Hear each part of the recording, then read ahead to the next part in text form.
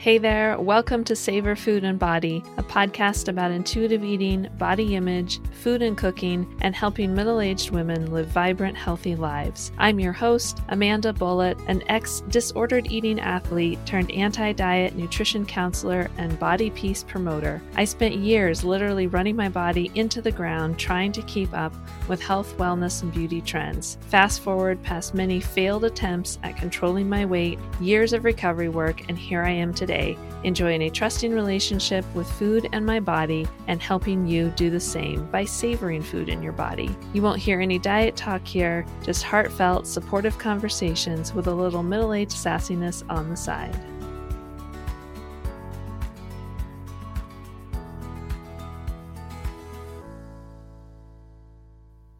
Hi everyone, welcome to another episode of Savor Food and Body. Today I'm going to be talking about how finding satisfaction with food can really help in getting to know when you might be using food to cope with emotional distress, for example, stress and anxiety, and not from the negative diet culture-y version of like, hey, don't emotionally eat, but helping you to understand why that happens and how it ends up tying to finding satisfaction in food. Today, this topic felt really important because it really been coming up a lot in my client sessions, and I thought that it might be helpful for you as listeners as well. So this idea of, can eating candy really reduce stress and anxiety? It sounds pretty crazy, doesn't it? And again, this ties to what might be satisfying about that candy that could help reduce stress and anxiety. You could, of course, replace candy with any other food like chips, cookies, ice cream, sandwiches. Any and all of these foods have helped pretty much most of my clients feel less stress and more calm in their bodies at one time or another. And I know it sounds crazy and wild, especially coming from a dietitian.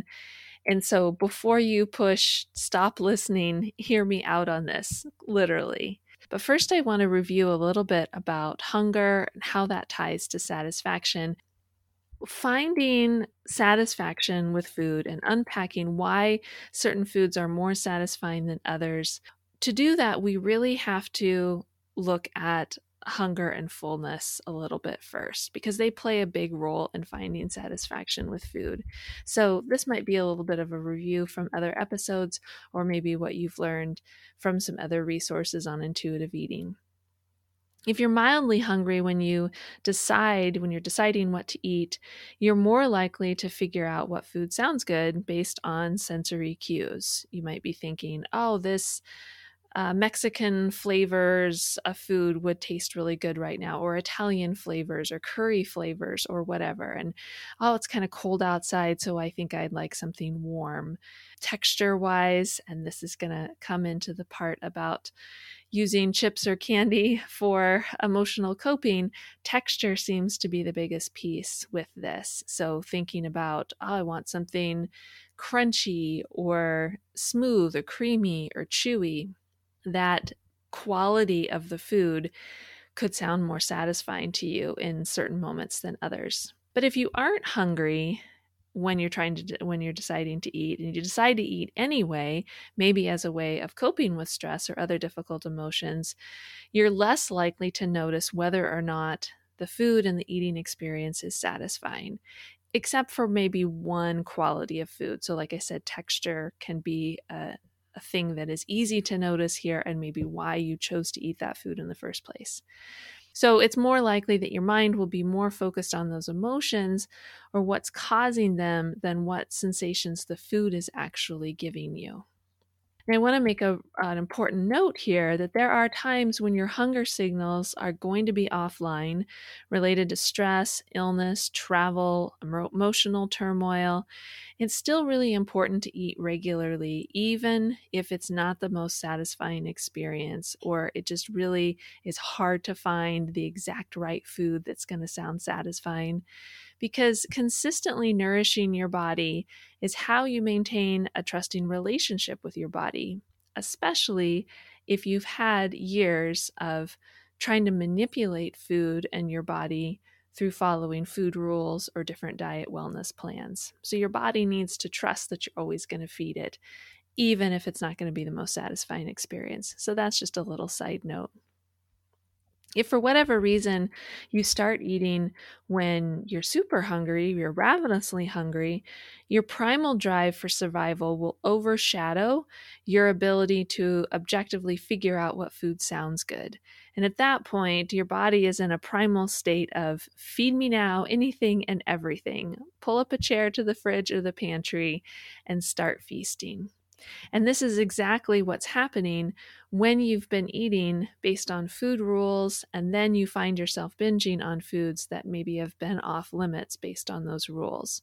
It's really a physiological, primal response for survival. It's not your fault. It's frustrating to go through, but it's 100% normal, expected, and necessary to eventually help you find satisfaction with food in your body. Becoming aware of and honoring your hunger cues really is a fundamental practice with intuitive eating and getting back to your intuitive roots with food. And so is finding satisfaction with food whenever possible. Learning to find satisfaction with food from an anti-diet perspective is a critical part of recovering from years of chronic dieting and body shame. And again, it's nuanced too, which we're going to dive into. So, how do you even define satisfaction with eating when you've been told for years from diet culture that pleasure and satisfaction with food are indulgent or sinful or decadent, or, oh, it's okay only one time a year, aka during the holidays? It starts with identifying your sensory desires. So, for example, like I mentioned before, what taste would sound good to you in a moment?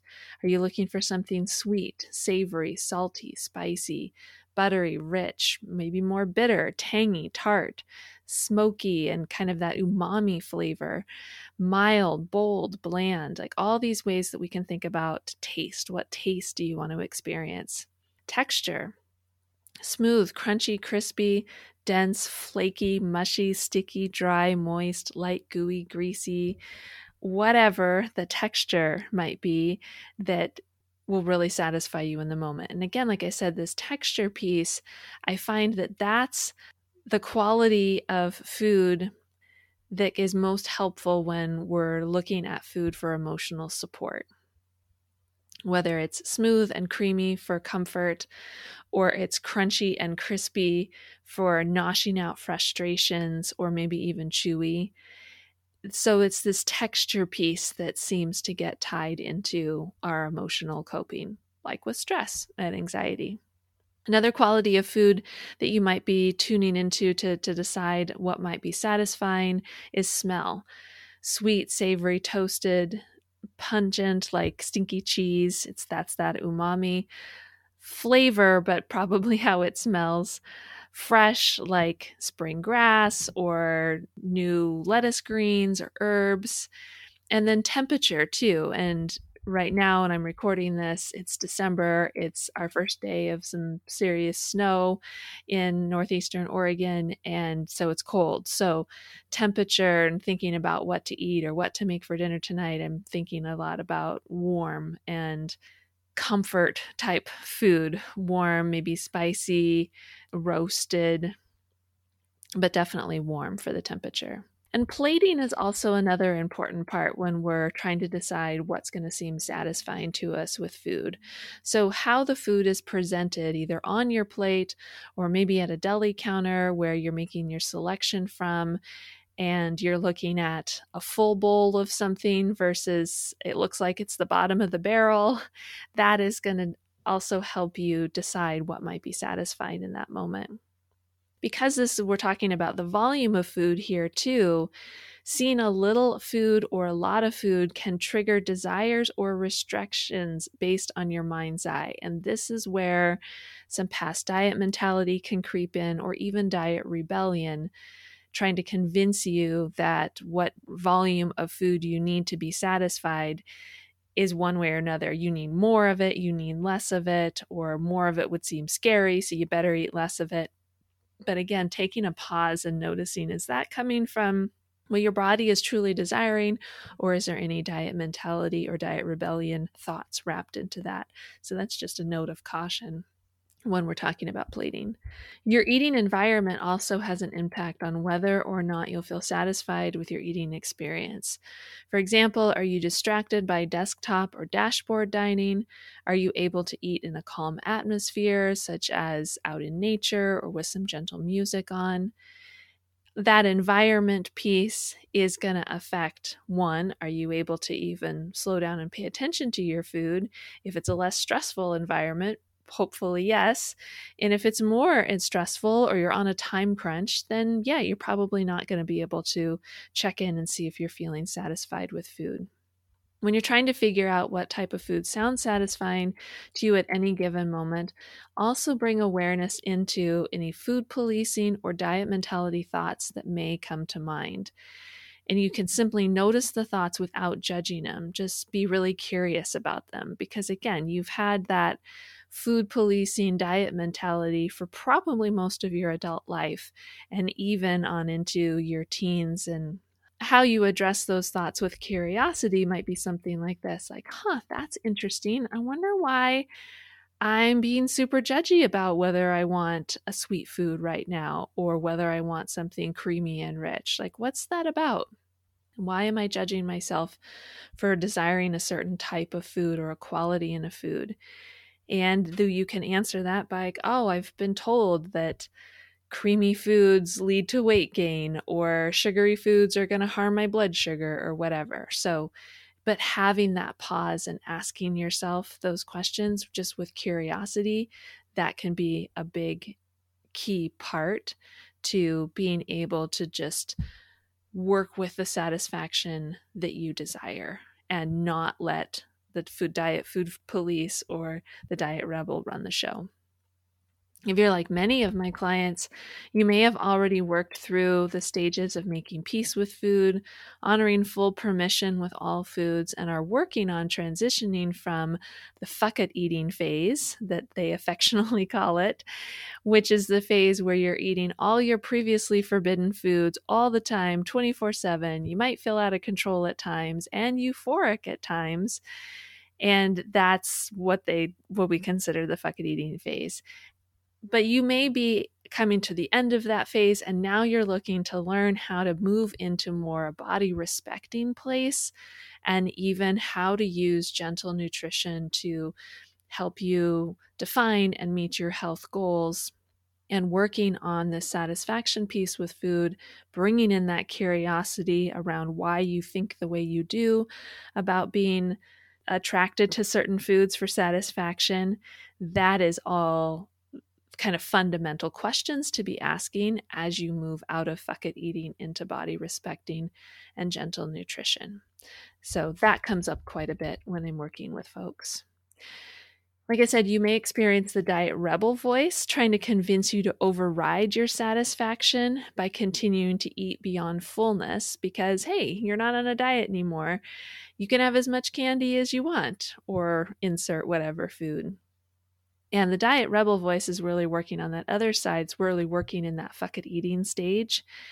But here's the thing, when it comes to satisfaction, again, we're talking about the eating experience as well as the quality of food. And we're also talking about maybe the post-eating experience. So while taste satisfaction is essential, and that's where those sensual qualities of the food come into play, it's also satisfying to not feel sickly full after eating. It's satisfying to be able to be in the moment with your food in the peaceful environment or with friends and good conversation and just be with your body. It's satisfying to be able to make food choices based on your unique body's needs at that time. So when we come back to thinking about kind of the really big picture of satisfaction, that can be helpful to talking back to that diet rebel voice that might be encouraging you to stay in the fuck it eating stage. If finding satisfaction seems like a total shot in the dark, I invite you to go slow and know that learning to find satisfaction with food or even figuring out what foods sound desirable or satisfying at any one time it takes time. If you've been in a manipulative relationship with the food police and food rules and the diet rebel for a very long time, those judgy and rebellious thoughts about food aren't going to go away overnight, and that's okay. This isn't meant to be a linear process of healing. It's not meant to not recognize where maybe some of those thoughts were helping you in the past. It's just meant to mean that this is a practice that evolves over time with plenty of compassionate curiosity and trial and error. I have an individual story to share with you here. So thinking about a quality of food, and I'll just, use this example for myself. So for me, a quality food that was really satisfying was crunchy, just able to nosh out some frustrations, and chips were always a big part of that. But I was told when I was growing up, and even as an adult, and especially as a nutrition professional, like, chips aren't healthy. You shouldn't be eating too many chips, or they're going to make you gain weight, or they're not healthy. You should be choosing celery sticks or carrots instead of chips. But when I think about unpacking, like, what is it about the chips? It doesn't really have anything to do with the lack of nutrients or the excess salt or the crunchiness or anything like that to cause me to not want to eat them anymore, because there's another story behind those chips. The story is, it reminds me of camping, and it reminds me of summertime hiking season and being outdoors and sitting next to a creek and looking at this beautiful scenery and enjoying a salty, crunchy snack like chips. It reminds me of camping with my family growing up. And that was the one time where my mom might allow chips, like real chips, not the baked tortillas made into chips with no salt and no fat. We would have those all the time. But to have the real deal and real chips, it was part of a fun experience too. So when I think about, if I'm working on a project and I'm getting a little overwhelmed, stressed, bored, I find myself being attracted to the crunchy, the salty, and a lot of it comes from those qualities of the food being satisfied and the memory of when I used to eat those foods before I was this busy online professional doing work and projects. It was part of being a really happy time and doing an activity that I really enjoyed and being around people that I really enjoyed. And so when life is getting tough or challenging, it makes complete sense that I turn towards the quality of the foods that I remember from a calmer, more peaceful time in my life. So I think that that's a helpful example. And like I said, you could replace chips with anything. You could replace it with chewy candy or creamy ice cream, and it doesn't have to be sweet. It can be savory too. I see that back and forth within my clients as well. But it just takes that slowing down and asking yourself, like, gosh, why is it hard to not eat as much candy as I would prefer? Like, I have nothing against the candy. It's there to serve a purpose and it's delicious and fun to eat. But if someone is in a place where they're feeling like, gosh, it's like, this is really going to bother my blood sugar, and I really want to move past the kind of fuck it eating stage with the candy, the chips, whatever. Sometimes where that noticing what's satisfying about those foods is helpful is it's getting to the nitty gritty of, like, what else was going on when you would eat that food in your past that was a happy or helpful time. So my experience was, I was thinking about happy memories of hiking and camping, but for some of my clients, it might be a certain food with a certain quality about the food was satisfying and helped them deal with emotional distress, like anxiety and overwhelm, because of their toxic family situation or trauma that they were experiencing.